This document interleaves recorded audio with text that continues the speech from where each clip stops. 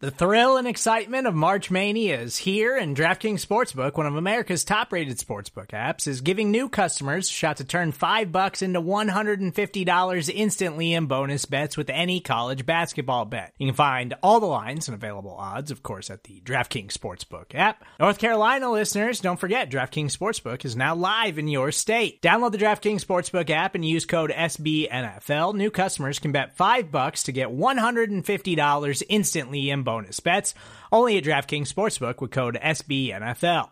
The crown is yours. Gambling problem? Call 1-800-GAMBLER, or in West Virginia, visit www.1800gambler.net. In New York, call 8778-HOPE-NY or text HOPE-NY. In Connecticut, help is available for problem gambling. Call 888-789-7777 or visit ccpg.org. Please play responsibly on behalf of Boot Hill Casino and Resort. 21 plus, age varies by jurisdiction. Void in Ontario. Bonus bets expire 168 hours after issuance. See dkng.com/bball for eligibility, deposit restrictions, terms, and responsible gaming resources.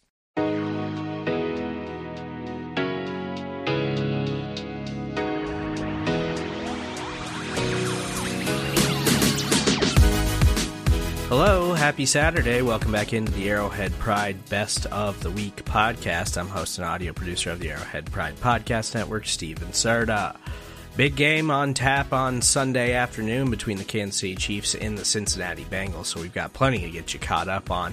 We'll open things up with the Arrowhead Pride Editors Show. They discuss their marinated takeaways from the Chiefs' win over the Los Angeles Rams. After that, it's Out of Structure, discussing the Chiefs' veteran practice squad additions earlier this week. Then we'll get into the Great British Chief Show. They've got our first full Bengals preview of the week. After that, we'll take a quick timeout. When we get back, we'll catch up with Chiefs Coast to Coast. They discuss the Bengals game as well as the Chiefs being flexed out of Sunday Night Football in Week 14. After that, we'll finish things up with Show and BK discussing what the Chiefs need to do to win the football game when they have the ball on Sunday. That's all coming up on today's Arrowhead Pride Best of the Week. Back here on the Arrowhead Pride Editors Show, you know what the music means. It's time for our world-famous marinated takeaways, which we love to deliver to you each and every week. John, in the review before, they had mentioned the marinated takeaways. People always are just waiting for these bad boys, and that means that a lot of people will be listening especially closely to your first marinated takeaway from this 26-10 victory over the LA Rams. What do you got for us? No pressure, right? Yeah. No, not at all. Yeah, no. You've already mentioned part of this, the red zone drives being below par during Sunday's game, and we have a very nice article about that Ron Komp wrote on the site over last night, and we published this morning. And I would just like to point out that you're not only right about the last drive where the Chiefs were just chewing up time, because once they did that, they could kick a field goal and easily win the game and actually exceed the point spread. But I think it's possible that they weren't too worried about scoring a touchdown in the drive before that. There were 6 minutes left in the game when they get down there to the red zone. And they were leading by 10 points already. I think that in the Chiefs' minds, they were thinking, okay, well, if we get the touchdown, great, but a field goal will go a long way to ensuring a victory here. So I think that was true for at least one, possibly two of the 6 red zone attempts during Sunday's game. Yeah, that actually checks out. And we have seen before where the Chiefs' numbers suffer even defensively when they have a game at hand, because it's a lot of prevent and playing what's in front of you and keeping the clock rolling. And I think that plays into it. And I think that's a fair point. I do need to see, I'm not going to belabor this point, but I do need to see the Chiefs play better in the red zone, especially next week. Yeah. I feel like if they don't convert on 5, regardless of the situation, 5 trips to the red zone, I don't know if you're going to beat the Cincinnati Bengals, especially now that they are getting chased back. To pair with Higgins has really shown, I think, during this stretch that he is as talented as a number one receiver that Chase can even have, and which is impressive for them to have that tandem there. Anyway, I would agree with you. I think there's a reason for everything. You can't just look at stats. That's why you got to dig into the game.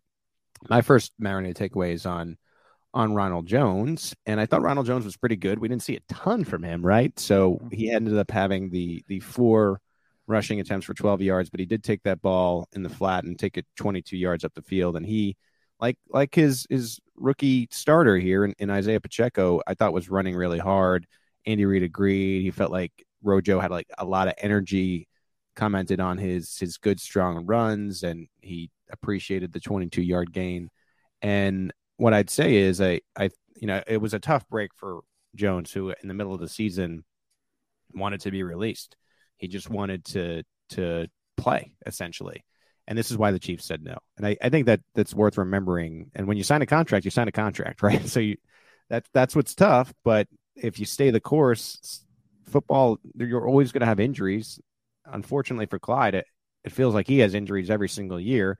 And the Chiefs were smart not to grant Rojo his release, because not a huge impact on yesterday's game, but you could see why they're going to need him, at least in this stretch of foreseeable future. And the way that they had been talking about the Clyde injury, it doesn't seem like it's going to be this 4-week thing.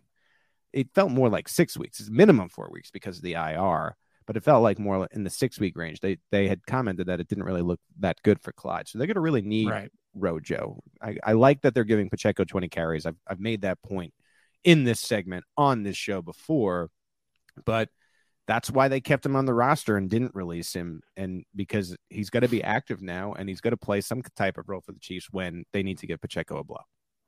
Well, now I have to scratch off one of my marinated takeaways and replace it with another one in response to yours. Well, and I just think it's funny. And I don't mean to push back on your narrative here that Rojo played a good game. Certainly the 22-yard reception was impressive, and he did run hard. I'll give you that.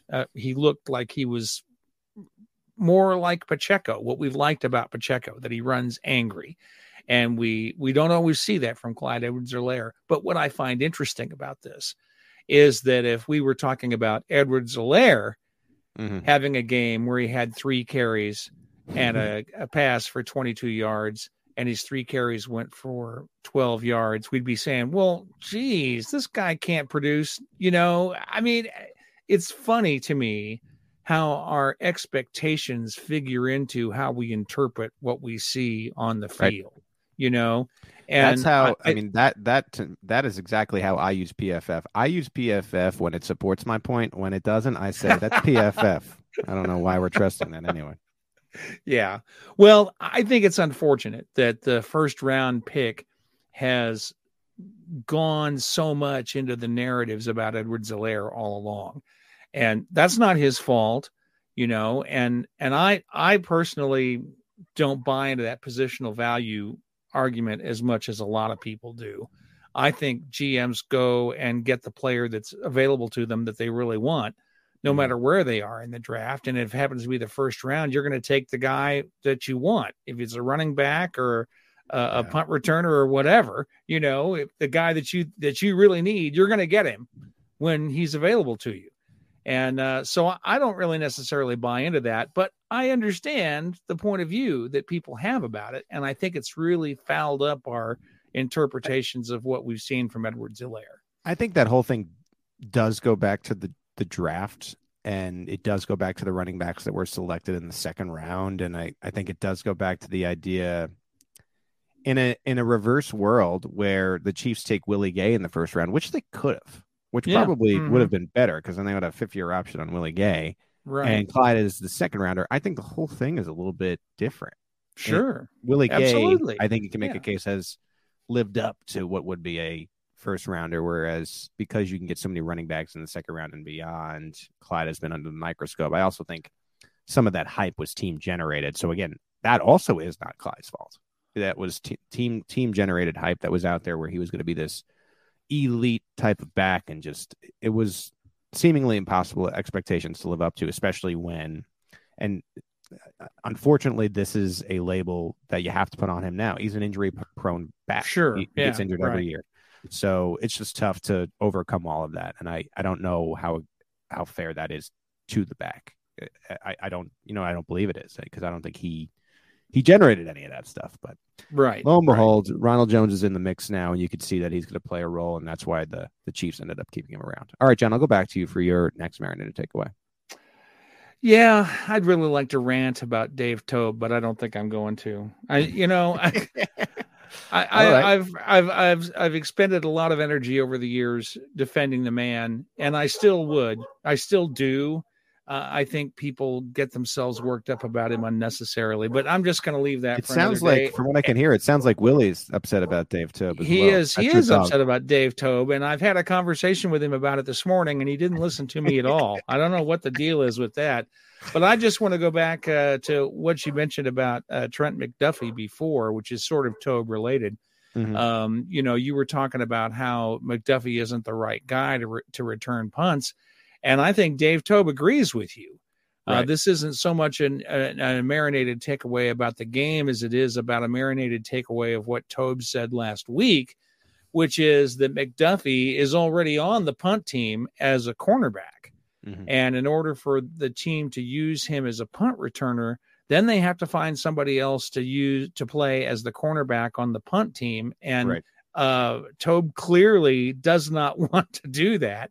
So the whole conversation about whether McDuffie was a potential returner for punts came from a reporter's question. It wasn't that Tobe volunteered his name. He answered a question about it, said, "Oh yeah, we've thought about him." And then he remembered, "Oh yeah, but he's a cornerback. We'd have to replace him." I wanted to just make clear that I do not want to see McDuffie in a we need to tackle this player situation. Right. Like, sure. Yeah. I don't know. That's all I was saying. I'm with you sometimes things get lost because when you look at it on Twitter, and I don't blame fans for this because everyone's busy doing their own day jobs and so on. So you're only seeing the quote. What you're right. What you didn't realize was, I believe a reporter said, "What about Trent McDuffie?" And then he was discussing it. And then Tobe takes the heat, but no one really understands that is something that was asked directly of him. And Steve, I know you're thinking back about this back there. That's why you got to listen to From the Podium, right, Steve? Right. Like that's why Steve is putting up these raw press conferences so you can dig into these things. So From the Podium right here on the Arrowhead Pride Podcast Network. But I'm with you. I think Dave Tobe is getting a little bit of too much heat and blame, and I still maintain and would agree that while that is fair, he does deserve the benefit of the doubt for so many years of success. Right. And I think the Chiefs will get through this. I think next year is going to be a lot better. There was a lot of turnover in the special teams unit from last year to this year. And I think you're seeing some of the results of that. And the Chiefs are really trying to figure this thing out. I also think there's a certain amount of randomness in special teams performance. I mean, if you look at the whole, if you use the special teams DVOA as your metric to measure this, and I'm not there's some reasons why I'm not a fan of DVOA, but I am in special teams because what they do is kind of abstract. The whole point of special teams is to improve your field position. That's the first job. And then, scoring points on field goals and kicking off, all those things are kind of secondary to that. The main job is field position, and DVOA does a good job of measuring that. So for special teams, I really like that metric. And the Chiefs, with the exception of, I think, 3 seasons, including this one, have been top 10 in DVOA every year under Dave Tobe. And they've won a couple of times, have been second or third a couple of times. I mean, if you go and look at it, there's no team that's been more successful at special teams during the time that Tobe has been here than the Chiefs. There just isn't one. And if you look at the whole thing, the whole job of special teams. So I agree with you. I think people get upset over the obvious mistakes like, muffed punts and, fair catches that weren't made and, blocking in the back penalties, which actually are called on every team's special teams unit. People get upset, and I think they don't give him enough credit for what's happened so far in his career here. Yeah, no, and I do think there is something to, obviously, Tony and Hardman being out.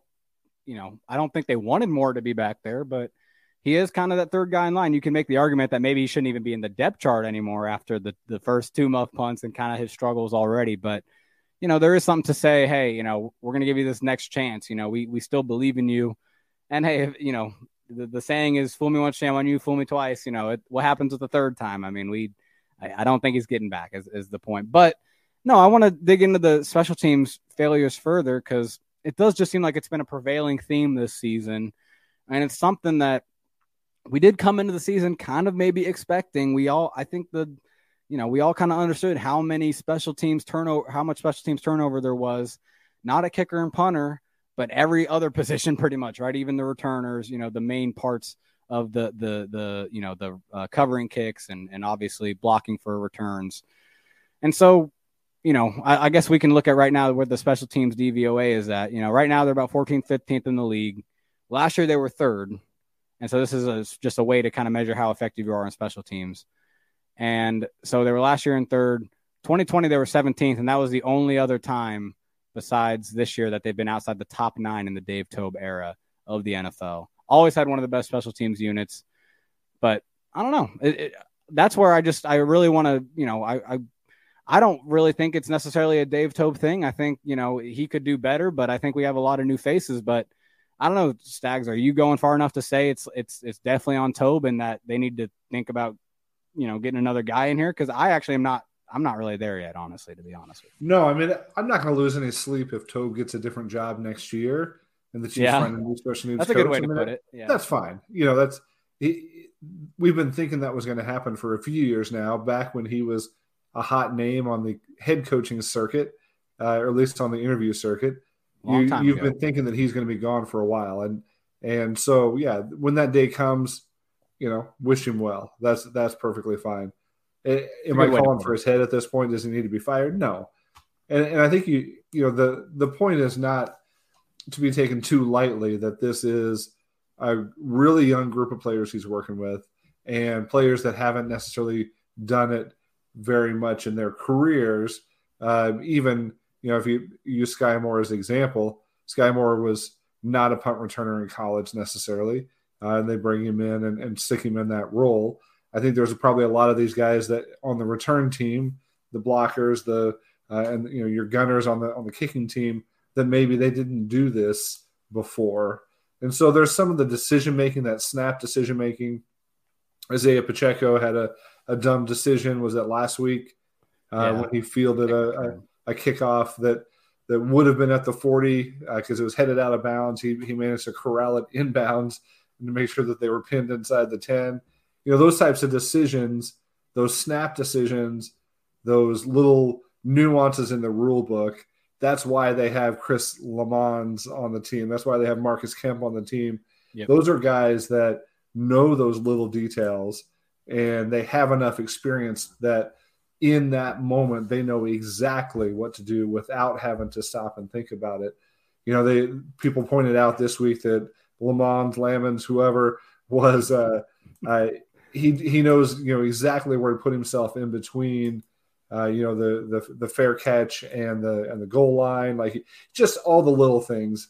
That play a couple weeks ago that everybody was freaking out about because the defense or the kicking team had already touched the ball, and then he went and ended up in the end zone for a touchback, right? So that was a play where he knew the rules better than most of the people on the field and pretty much all of us watching the game. So there's a reason guys are special teams aces, and that they get play as such.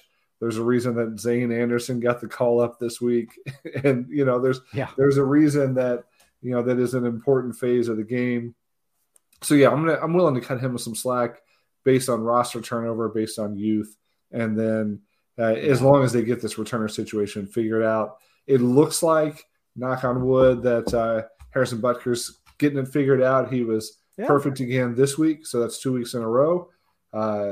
And to quote a great sports movie, that, my friends, is a winning streak. It is. Oh no, he's had a few good games, and I'm not going to say it, so don't worry, people. But no, I agree with your overall points, though. And Tobe should get some credit for making guys like Lamons, helping them become aces by probably getting in their ear and teaching them those kind of tricks of the trade. I don't think Lamons just learns that on his own, but we do have some news to get to, Stags. And actually, I'm throwing some breaking news that you don't even, unless you've seen it on Twitter. We got another Patrick Mahomes in the world now. Patrick Mahomes' son was born apparently just a few minutes ago. Patrick Bronze Lavon Mahomes III. What a name. What a name. Wow. PM3 is coming. Just wait for 20 years. He's going to be the 2043 quarterback prospect. That's. Hey, congratulations to the Mahomes family. That's great news, and it's good timing. He was able to do it in between games and didn't have to miss didn't have to miss the game.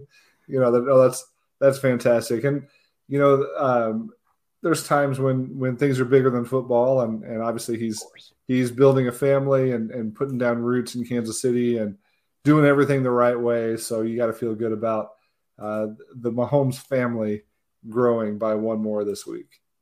Absolutely. And I was curious if he was going to go with another Patrick. So it's cool to see that he's carrying on the name as a former or a fellow junior myself.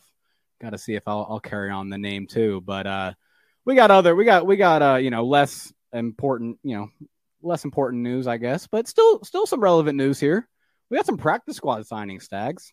We got some new guys on the Chiefs practice squad, kind of two notable names too. Kind of interesting all of a sudden get these nuggets on Monday afternoon when you didn't expect anything to happen. Two kind of names that pop out at you.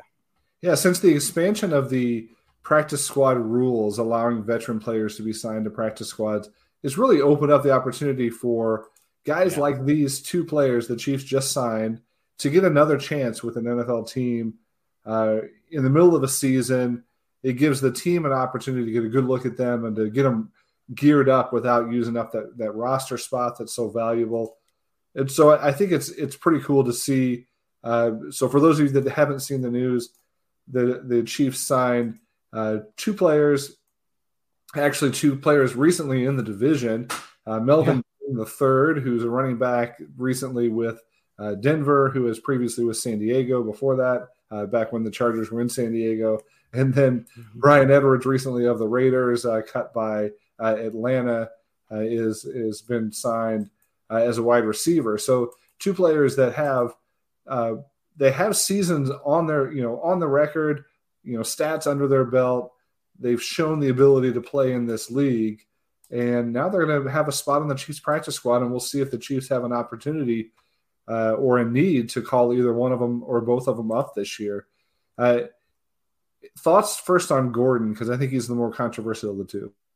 Yeah, I that's a good word for it, because some people, when Gordon was first released, kind of maybe mentioned that they'd be interested. I got to shout out, an Arrowhead Pride writer, Price Carter. He mentioned that, the Chiefs had shown interest in the past, which, I can't, I never found concrete evidence, but I do feel like I remember that maybe being a thing when he was a free agent after LA, that we were maybe interested in bringing him in. And so maybe there was some kind of interest there already. And obviously it's proof in the pudding with him being signed here. I got to imagine Veach had his eye on him for a little bit. And so the controversial thing is he's a fumbler, man. This dude fumbles. He has 5 fumbles this year, which leads all NFL non-quarterbacks. And no other non-quarterback even has, or only 2 other guys that are non-quarterbacks even have 4 this year. And he didn't really play that much for Denver. You may have his stats in front of you. But yeah, he's played in all 10 games for Denver this year. But hasn't had a ton of attempts. He's had 90 rushing attempts for 300 yards, 25 receptions for another 200 yards. So he's been involved. But there were some things that I think happened with just sort of locker room type stuff that sound like it happened with Russell Wilson and Gordon. It seemed like there were some rumors about the way Gordon handled a loss or something like that. Does that sound familiar? I'm not sure, honestly, but I can't blame anyone for how they handled that situation, because it is a trash fire over there in Denver. My God. So yeah, he's a guy that is the fumbles are the big story with him, obviously, but there was some. This is a guy that's been a force in the passing game. He's been a solid receiver, a solid pass protector. He's had a long NFL career. He's coming up on age 30, which is, one of those things that, running backs tend to hit the wall there. But it doesn't seem like it was he hit the wall sort of thing. I think this was one of those deals where he had a rough time in Denver with coach and quarterback. Yeah, no, I agree with you, actually. If you look at his just individual play, this year or even last year, I mean, he looks pretty good just touting the rock, just running around, running through tackles. He's a bigger body, and I think in kind of a long stride, and I do think sometimes you kind of just see that, and a lot of people assume, okay, he's in between the tackles runner. They brought him in here to be another guy that can, carry the rock a lot, be a ground and pound guy. And that's where I do think I don't think that was the main reason they brought him in. I think you mentioned the pass, his work in the pass game. If you look at his career, he's a very consistent receiver, puts up, consistent stats in the pass game. He's an experienced pass blocker. He's an experienced receiver. And, right now the Chiefs only really have that experienced, reliable pass down back in Jerick McKinnon. I think Clyde, they could trust to an extent in those situations, and maybe second fiddle to McKinnon, but definitely could still trust him. Well, now he's not here right now. And so I think if something were to happen to McKinnon, you'd like to just say, hey, Pacheco, step up, you can do it. And I think he could do it to an extent, but I think Andy and everyone kind of likes having a vet maybe in that spot too. And again, I think that's maybe where Gordon is maybe even, it's probably his biggest strength right now as a player because of how much he fumbles, is just being a reliable, sound pass protector and maybe catching a pass out of the backfield and gaining a few yards on it. So yeah, he feels a lot like Ronald Jones to me, and not in the fact that they play the same position, but it's sort of the same sort of reclamation project. Mm-hmm. But also a veteran that does a couple things well, and you just have to feature that and work around what they don't do well. There have been NFL running backs who have struggled with fumbles and have turned it around. Adrian Peterson was known as a fumbler, going back to Tiki Barber, known as a fumbler that towards the end of his career somehow figured it out. Jamal Charles was known as a fumbler early in his career and seemed to get that worked out. So, there's not to say that it's likely that a guy who's almost 30 years old is all of a sudden going to fix that problem, but can they work around it? Can it be something that they coach him up and he starts looking like, remember on the breakaway run that Clyde had this year where he had both arms wrapped around it in the open field with nobody near him. Maybe that's what they teach Gordon to do this year.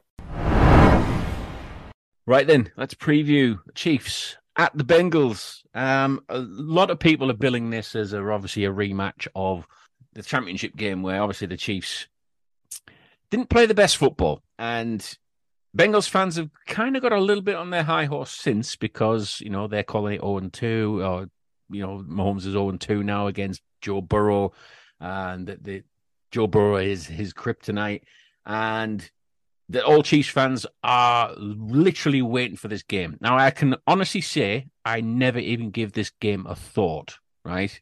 Before until Sunday. And this game coming up, I hadn't given it a thought until I heard that Jamar Chase and Joe Mixon are coming back. Yeah. And I was thinking, do you know what?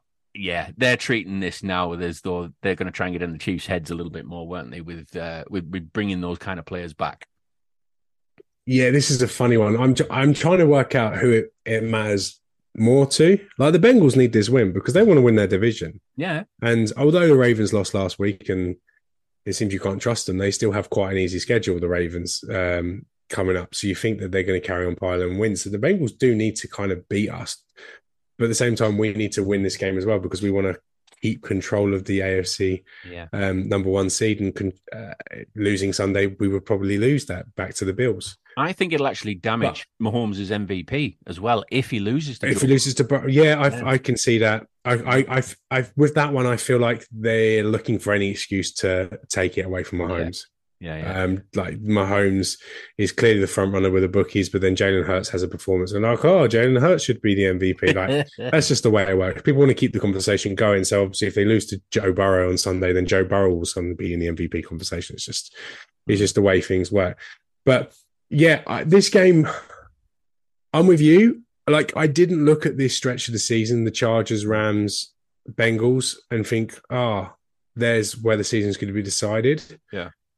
Like we were so fixated on the first 8 games of the season. When we saw the schedule come out and we're like, look at the start of the season. It's historically the toughest start in NFL history for any team based on win-losses from the previous year. So we were so fixated on that we didn't actually give this little stretch, this mini stretch of the Chargers away, the Rams at home, the Bengals away, any attention. And I think part of it is the first 8 game stretch, but also part of it is like, although the Chiefs lost to the Bengals twice last year, I still feel like we don't respect them. And I'll agree with you there. Yeah. And it's not just me. I think it's a general thing about Chiefs fans. I don't feel like they respect the Bengals. I feel like a lot of people see what the Bengals did at Arrowhead in the AFC Championship game and just go, it wasn't you. It was me. We were the reason why we lost was because we lost, not because you beat us. Yeah. Like the Chiefs fell apart in the second half. And I suppose a lot of people think actually any team could have come back and beat the Chiefs with how badly they were in the AFC Championship game last year. So they kind of look at the Bengals and go, it's not like losing, I don't know, to Tom Brady and the Patriots or Tom Brady and the Bucks where you're thinking, that's who you're losing to. You're losing to a GOAT quarterback against this really good team, against this loaded roster. I don't think people see the Bengals in that same respect. Now, they probably deserve such respect because they're having a hell of a season and they've had a tough ride with injuries as well. And obviously they had a Super Bowl run last year, but because we as Chiefs fans are so used to us being the big daddy of the AFC, which we still are, maybe we see this Bengals team as a potential threat to it. So we just try and like cool it off a little bit, like just put them down wherever possible. Yeah. So then maybe that was the reason why when we looking in the off season at this stretch of games, we didn't really give it a second thought because it's just the Bengals. We beat the Bengals. It doesn't matter what happened last year. We're going to beat them. When it comes to actual game week, we're looking at it and thinking, actually, this is an absolute monster of a clash that could go any way. Yeah. I mean, the Bengals aren't the same Bengals like they were 3 or 4 years ago where they were almost like whipping. Oh, absolutely not. They're completely different team. That. And there has to be some respect of the fact that, Joe Burrow, it might be because he's got the weapons. I mean, Jamar Chase is a phenomenal player. I mean, there's no doubt in that at all. He's one of the top wide receivers in the league. But a lot of it, you're right, you're quite right. They've had a lot of injuries this year as well, but they've also had a pretty decent strength of schedule. To be fair, I mean, they have beaten the Dolphins though, which seem to be on the rise all of a sudden. But so that's a notable win that they've had. But that was the Tua-less Dolphins, wasn't it? That was the Tua-less Dolphins, but still the Dolphins are still like the likes of Tyreek Hill there, and obviously Jalen Waddle. But you've still got to beat the team that's in front of you, and I suppose that's. Even if you're looking at strength of schedule, you still have to do that, don't you? You still have to beat and they've done it very well in recent weeks. They've been without Jamar, they've been without Joe Mixon, and they're winning games. Like they rode their luck a little bit on Sunday. It looked like the Titans were going to get an opportunity to go and at least tie the game and take it to overtime. But the Titans managed to balls up. They're trying to block the field goal and gave away a penalty that enabled the Bengals just to kneel out the rest of the game. So they were a bit fortuitous with that. And they were a bit fortuitous with what happened in the playoffs last year.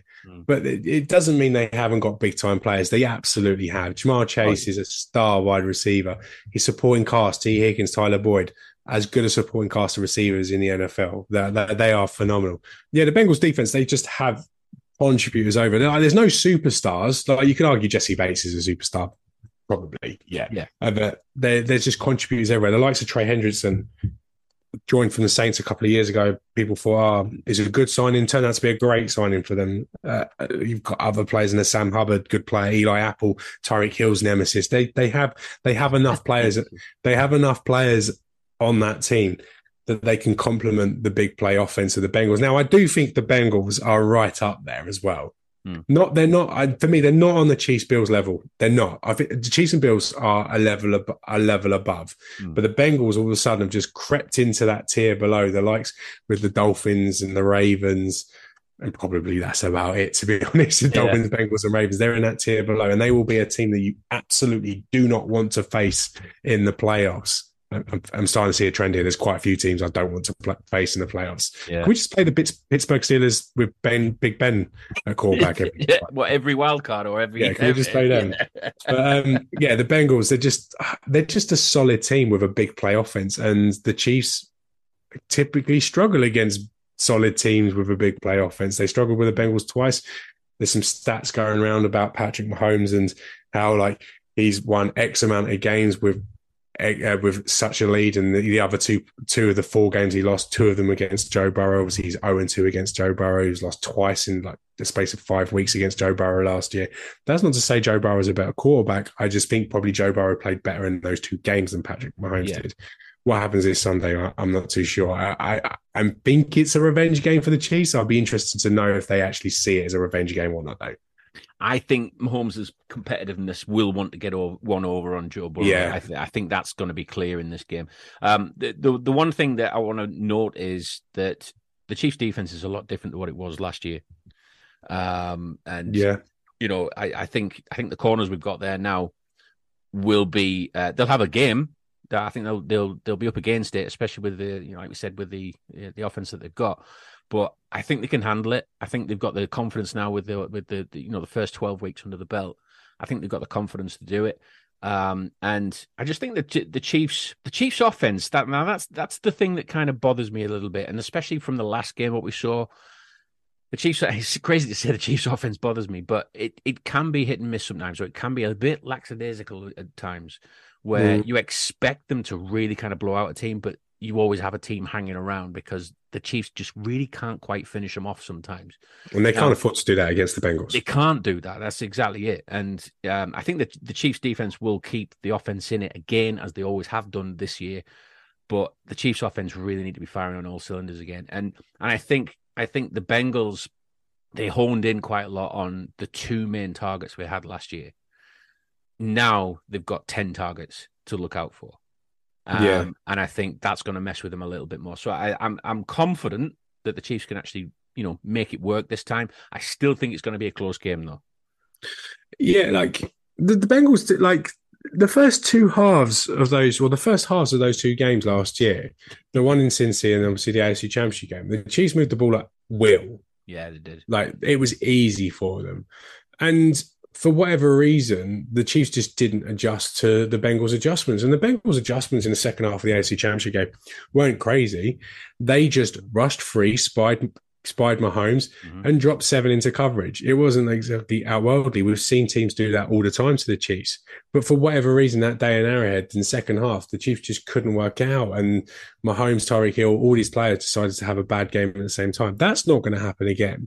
Because the difference with this Chiefs team is now that if one receiver is having a bad game, you just go to another one. It's simple as that. You don't stick with the same person. You don't keep force feeding the same person. And I'm not putting that game, by the way, entirely on Tyreek Hill. He had a bad game. No. Patrick Mahomes probably had a worse second half, to be honest. Yeah. But what I'm interested to see, especially on the defensive side of the ball, is will they finally get after Joe Burrow? Because they just didn't last year. Last year, everyone was beating up on Joe Burrow. He was more sacked, wasn't he, going into everyone the was. And yet we didn't.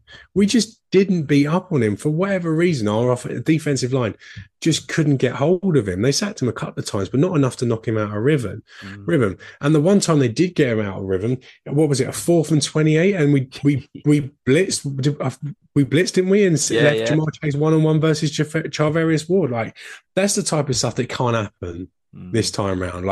You need to coach a clean game, and you need to get pressure against Joe Burrow, because if you're not going to coach a clean game in the secondary and you're not going to get any pressure on Joe Burrow, then he's just going to stand there and go, I've got all day. Yeah. I'll wait for one of my all-star type receivers, T. Higgins or Tyler Boyd or Jamar Chase or Joe Mixon out of the backfield, one of these superstars to get open. And if that does happen, it's going to be the longest day for the Chiefs defense. Well, it might not be a long day, to be honest, because they might just score points at will in 5 seconds like they did last year against us. It's just going to be such a hard day for the Chiefs defense. And if they do put the offense in a hole, I do worry if we can go toe to toe with an offense like that. That sounds like I shouldn't be saying stuff like this. Every time I say stuff like this, it comes back to bite me on the ass. It does, doesn't it?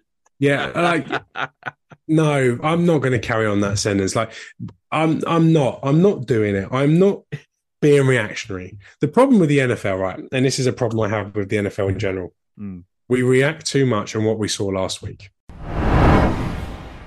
Broncos quarterback Russell Wilson.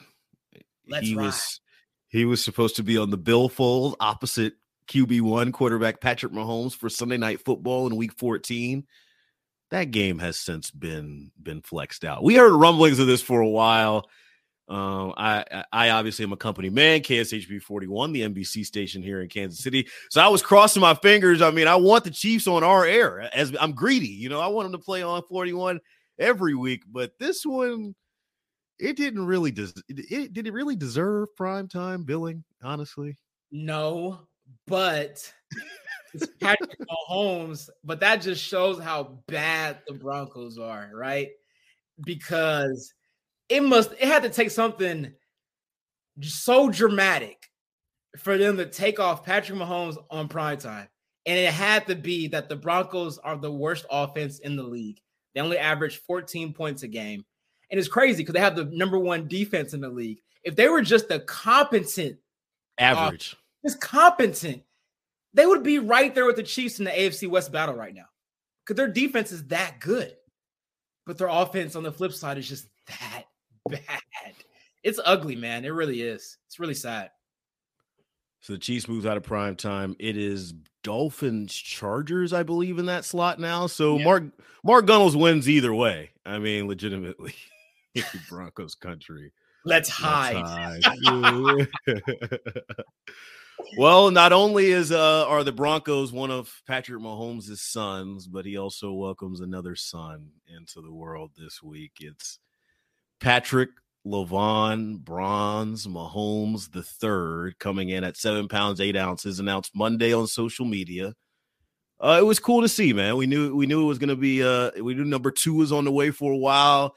He and Brittany have been teasing 2 for a while. I saw some rumblings on the Twitter streets that she was in labor while the Rams game was going on. She had to step on to Twitter to dispel the rumor. I mean, it was a mess. News travels fast around KC, and then Monday we get the news. Cool to see. Congratulations to Patrick Mahomes and Brittany and the Kingdom. I wrote today on Arrowhead Pride. I don't know when it's going to get published, but you can never have enough Patrick Mahomes and the Chiefs add another. Well, yeah, he'll be the next Chiefs quarterback in 20 years when Patrick Mahomes the second is done, calling it a quits. So yeah, man, it's good to know that you have your next quarterback in line already. Can we talk about your tweet, or is that off limits? No, go ahead. I knew you were going to bring it up. Lord of mercy. Here we go. Okay. I don't know what you said verbatim. I just know you mentioned Lee Summit and Independence and the comparisons. And I was like, that's kind of off, Aaron, because it kind of seems like you were hinting that Independence was like this nice place, like Lee Summit is, like the suburbs. Independence is really grimy, actually, Aaron. And when I saw that tweet, that confirmed to me. And I was going to quote tweet it, but you know what? I'm a good friend. I'm not like you. You quote tweet me to bring the people at me. I could have done that so easily and had you ratioed, but I literally said to myself, you know what? He's already getting it bad enough. I'm not going to add to it. But that tweet right there showed me and proved that why you can never say you're a kid from Kansas City, because you were so off base with that, man. It was funny. I had people texting me about it, like, what is Aaron talking about? I should have said Raytown, and I admit no offense to anyone. It was a bad joke. I shouldn't have got it off. Everybody was like, "Wow, you're hating on Bronze already." I love Bronze. I thought it was hilarious. It brings me back to my umpiring days. I was a youth baseball umpire in college. I didn't know that about you. That's okay. Yeah, I was youth in Columbia, Missouri area. So we'd have a bunch of like travel teams come down from KC area or whatever. All their walk-up songs were, KC Mo Anthem or something Tech Nine related. And their names were all something similar to Patrick Mahomes III. It was a bunch of Turners, Tuckers, Brady's and Bronzes. So, I fired off the tweet and it didn't land as eloquently as I thought it would have. But shoot or shoot. I got right back up there. fired up a couple more and got back on D. Yeah, it's all good, man. You know, players mess up sometimes. It's all good. That's like my one bad tweet to your 30 for this season, I guess. Oh, stop that. Don't make me dig up some tweets now. I'll find something. Let's get to our game preview, man. Stop it. Stop it. You can't do this. You can't escape. You can't make these plays. You can't make these throws. Come on, give us a sneak preview. Chiefs preview. Salute our guy Kramer Sandstone stepping in.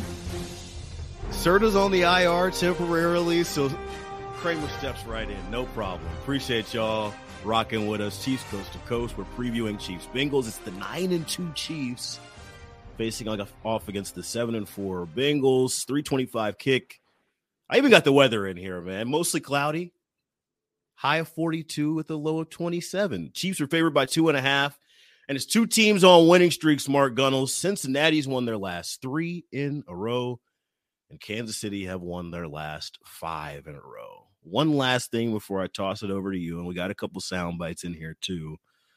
But I think it's interesting. You always talk about the Chiefs being the perfect elixir for players who are on the training table. You know, Mr. Miyagi, he goes over into his suitcase. There's Band-Aids and, a little gauze and a little Neosporin.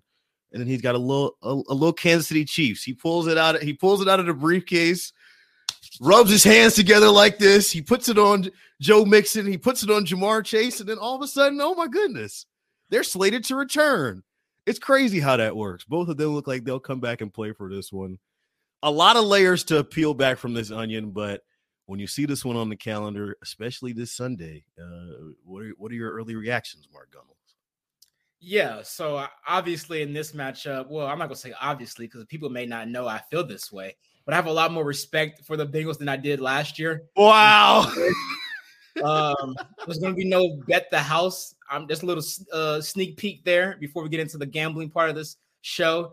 No bet the house bets, but with that being said, the Bengals are really good. I said basketball. Oh my gosh. Well, they kind of play like basketball because Joe Burrow throws up these jump balls and Jamar Chase, T. Higgins, Tyler Boyd. They go up and snatch them, man. They're the best receiving core in the league. So obviously it's going to be the toughest challenge for this young DB room, obviously, with Trent McDuffie, Jalen Watson, and Joshua Williams. It's going to be a tall task going against these guys for sure because they are not scared, especially when they see one-on-one coverage. Joe Burrow has a lot of trust in his guys that they're going to come down with the ball if he just gives them an opportunity. So I'm really curious to see that. I'm curious to see how much Spags plays guys on islands.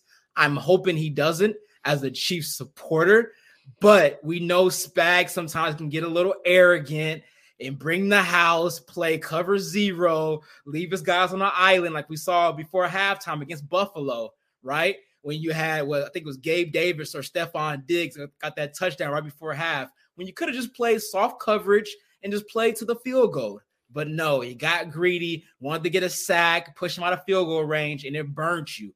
I don't think you should do that in this matchup, especially when you have 3 legit receivers who could be 1s and 2s on pretty much every single team in the league. So curious to see that. And also, going back to the playoff game, I know Chris Jones has been itching at the bit all summer because he had those missed sacks on Joe Burrow. He already has as many sacks as he did all of last season. He's been a guy playing on a mission. I think he should be in DPOY consideration. I got him 3rd right now behind Micah Parsons and Matthew Judon, but he should definitely be in the conversation. But bringing Joe Burrow down in this game will be crucial. Making them punt the ball, getting off the field on 3rd and long. Those are going to be the key things. And obviously, red zone efficiency. You can't kick field goals against this Bengals team. Going to have to punch it in and get 6. Kendall Turner's rocking with us on YouTube. They say, we about to beat them like they stole something. They couldn't win a Super Bowl.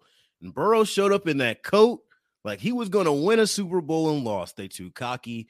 45-24 Chiefs. I say Pacheco's getting 150 yards, 2 touchdowns on the ground. Wow. 80 yards receiving and a touchdown through the air. I thought you were a Chiefs fan. Kendall Turner is a really big Chiefs fan. I do want to focus a little bit more on last year before previewing this year's game, because you touched on it in the opening. You said, I got more respect for this Bengals team this time around. They got two guys on the outside who could be number one wide receivers on any team. Joe Burrow is a top-tier quarterback, which he's kind of shown us this year after a sloppy start to the season in week one. And I wonder if the motivational impact gets you through all four quarters. To me, the motivational impact, that's something that works in an off-season workout. That's something that works when, you're in pregame warm-ups or maybe the first quarter, first drive type thing. But when you have a team as talented as the Cincinnati Bengals is, you're going to need to execute. It comes down to execution.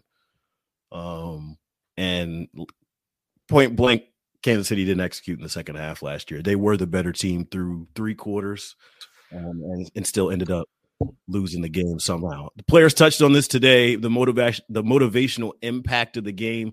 Let's start with Andy Reid's bite, because he kind of sums up the mood of the locker room. He was asked, hey, how often do you all look at this game? And when you do look at this game, what do you think about it, or what are some of the long-term lessons you take home?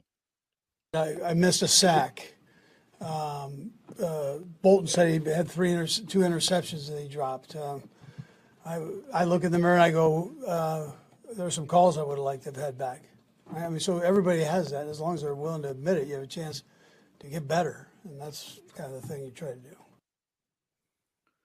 Thought it was open and honest from Big Red right there. He feels like he could have done better. Patrick Mahomes feels like he could have done something better. Chris Jones missed the sacks. He feel like he could have done something better. Ultimately, this is emblematic of Kansas City's culture. There's no finger pointing. There's no nothing. Nobody played their best in that second half. And though they were the superior team, as we've said right after that game immediately on this platform, and we're saying again before they match up here again in week 13, that they're the better team this time. Not always the best team wins. All it takes is a collection of mistakes, and it seems like they're pulling together on, hey, we're going to use that as motivation to execute better. All right, we do this every week when the Chiefs get the ball. And I'll throw it to you. I'm going to lob this one to you. I'm great lob. I mean, Chris Paul, I'm Lob City. What's your biggest question in this game? What's your biggest question or concern in this game for the Chiefs offense? My biggest question is, did the offseason work? Because last year, the Bengals did stuff in the second half that frustrated the hell out of the Chiefs. They put a robber, that safety, they brought him down. We know what the Chiefs' classic plays were with Tyreek Hill, right? It was that deep over route that they would just hit consistently to him. And then they'd have everybody else running some kind of post or slant. They had a bunch of stuff going on, but the big things that they had Kelsey underneath, they had the deep over to Hill. Those were the two main things that they were going to go for.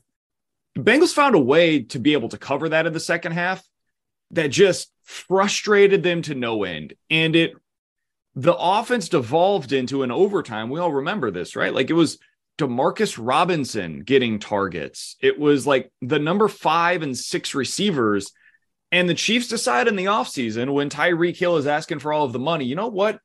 Makes more sense for us to disperse this elsewhere, to get a deeper wide receiver course. That way, when we get into a situation like that, instead of throwing to Demarcus Robinson, now they're throwing to Juju and MVS and Kadarius Toney and Sky Moore and Justin Watson, and you've got options that you feel comfortable with going into a big game. And so my big question is, did it work?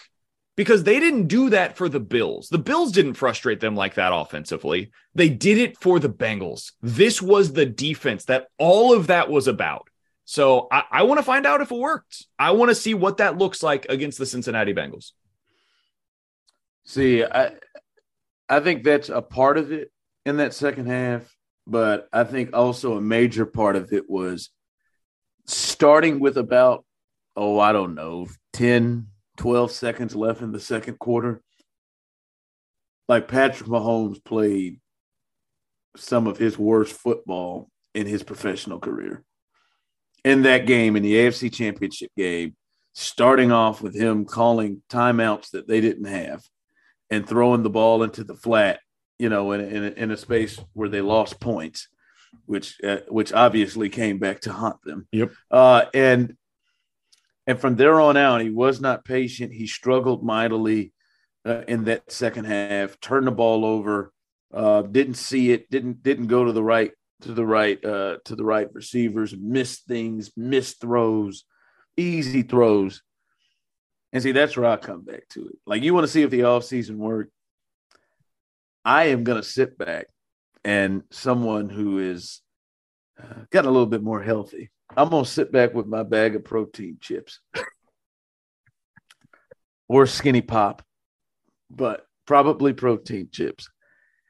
And I cannot wait to see if we have, shout out to Therese Paler, the late Therese Paler, another one of those over my dead body ball games from Patrick Mahomes. I think Patrick Mahomes is highly motivated. Dare I say, ticked off a bit.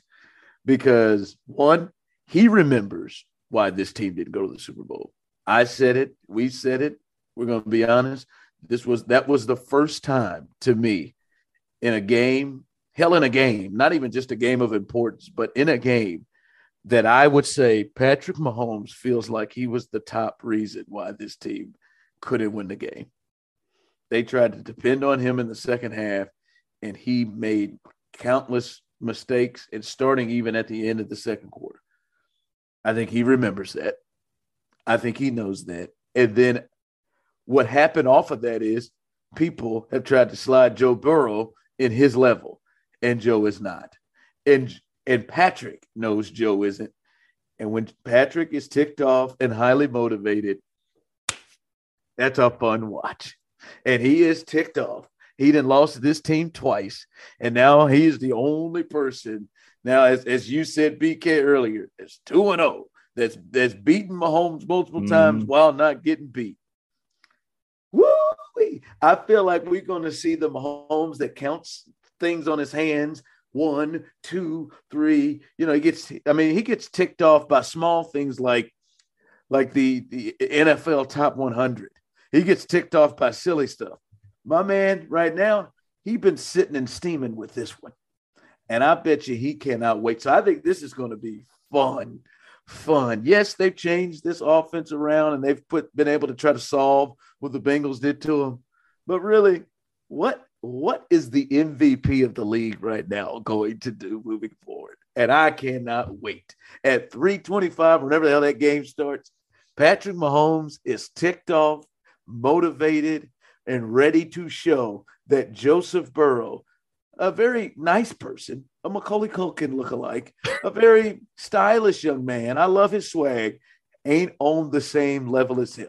Just like he repeatedly makes it his mission to let everyone know that Justin Herbert is not on his level anytime they play. I think he will do that to Joe again. So it's interesting you mentioned that, because I saw earlier this week, Nate Tice, Mike Tice's son, he was quoted on Twitter. He was talking about Patrick Mahomes. He was putting up a bunch of clips, and somebody asked, and they're like, is this the best you've seen Patrick Mahomes play? Is this the best that we've seen him so far in his NFL career? And Nate Tice's response was not yes, which would have been a fair response. It was, this is the best that I've ever seen anybody play the quarterback position in my life. Like, oh my, nobody has ever played it better, according to Nate Tice, who previously worked with an NFL team. His father was the head coach for the Minnesota Vikings. Like, this is a guy that has seen a good amount of football. So Patrick Mahomes is playing at a pretty high level right now. And you're about to get a highly motivated Patrick Mahomes on the road against a team that a lot of people are going to be, I think when you watch the Sunday shows this week, Ron, I bet you a fair amount of people are picking the Bengals. At home? Yeah. They got his number? It'll be a trendy upset pick. Mahomes knows that. Mahomes knows that there's some jawing going back and forth this week. Mahomes knows that last year this team had his number. He knows that last year on national television, he looked shook, man. Like, we said it after the game, and I think it was true. He was kind of rattled. And it was the first time we've really seen him look like that in a national stage type of a game. So, yeah, you're going in there to Cincinnati, and you can kind of prove to them once again that you're the one that's going to be on top. Whoo, buddy, that has the potential to be a hell of a lot of fun. The only thing that I wish, the one thing that they are missing, but maybe this just makes it that much sweeter for Mahomes, I wish that they were going to have McCole or Tony, one of those two guys, to be able to really see what this offense looks like against them. Yeah, they're not on full strength, but I don't think he really he doesn't give a this is bigger than that for him. I don't think he gives a rip. I would say they could. I would say hopefully they do clean up the red zone stuff from last week. That could be something. I want to just chalk it up to last week. They were just in some weird game against a team that they never felt threatened. And I don't think they were on high alert of focus in that game, especially in the second half. But they were pathetic when it came to the red zone. And this is a game where they cannot do that. Right. They've got to score points and score touchdowns and not have turnovers in the red zone like Pat did on that interception, because I just think I don't think that was a high level of focus. I don't think he'll make throws like that. So the red zone is the only thing that you hope it's cleaned up and it's not a trend. It's not a deal of, you could start stopping the Chiefs in the red zone. I don't think that is the case, but you hope they perform better at that. But I'm telling you, BK, I cannot wait to see what this nut is going to do to the Cincinnati Bengals next week. Oh, my God, you're right. You're right. Then we're going to hear these shows. They got him, man. Lou, no DC has been able to stop him like this. What? Oh, my God. And that's just going to tick him off. Oh, yeah. You know that's getting back to him. Like, somebody's sending that stuff to him. There's no doubt about it. That stuff. He's doing it himself. He's hunting it down himself. And if he's not, I bet you his trainer Bobby Stroop, we know he's online. He'll be sending it to him. He's up. He's up right now, probably with that new baby, Patrick Mahomes III. He's probably up right now. Bronze. Patrick Mahomes III is what I'm calling the kid. That's what it said. Sterling, bronze. Don't they? Isn't Steel? Isn't their dog named Steel? Is that? Oh my God! They got a precious metals thing going on over there. That's an odd thing here, but I bet you he's up just watching stuff. Just watching stuff late night with while he's up and got late night duty, just watching stuff. So I can't wait to see it. Oh, it's going to be beautiful. So Ron, you mentioned the red zone. And that is one thing that I'll have my eye on. You mentioned in the beginning of this, what's going to be the thing that we see in the regular season that portends playoff failure. One thing that could be it. Now, I don't think it will be, but if the injuries to Tony and McCole are worse than we think, and they end up being a little more long-term than we're anticipating right now, I do want to see what their red zone packages look like without them. Because last week it wasn't good. And I'll chalk that up to, they're not going to show anything against the Rams. Why would they? They knew they needed to score like 13 points to win that game. So just getting into the red zone a few times, getting the PAT or getting the field goal unit out there, that was going to be enough for them to be able to win. But you can't do that against Cincinnati. So you got to show some of your stuff in this game. And if it doesn't work, then I will be on high alert to see, okay, maybe that's something worth keeping an eye on going into the playoff. The other issue is finishing drives, finishing the game. That's something that the word finish has to be the theme against the Bengals. Last year, the Chiefs in their first half drives against the Bengals in the two games scored 7 touchdowns on 10 drives. Awesome. Outstanding. That's as good as it gets right there. That's a clinic. They scored 0 on their 10 second half drives. That is something that cannot happen against this team because Joe Burrow will take advantage of the slightest window that you give him. If you make him feel like he's still in the game, the Bengals will never feel like they are out of this one. So you got to put them away. And that requires in the red zone, finishing your drives, and in the second half, finishing out that game. If they're fighting it with the red zone this week, which I don't think they've had problems with this year, but if they're fighting in the red zone, then that is a question. That is going to be a question coming out where you're like, okay, we're on alert. This is a game that really mattered, and they got stopped, and that's what held them. They're kicking field goals or turning it over instead of scoring touchdowns.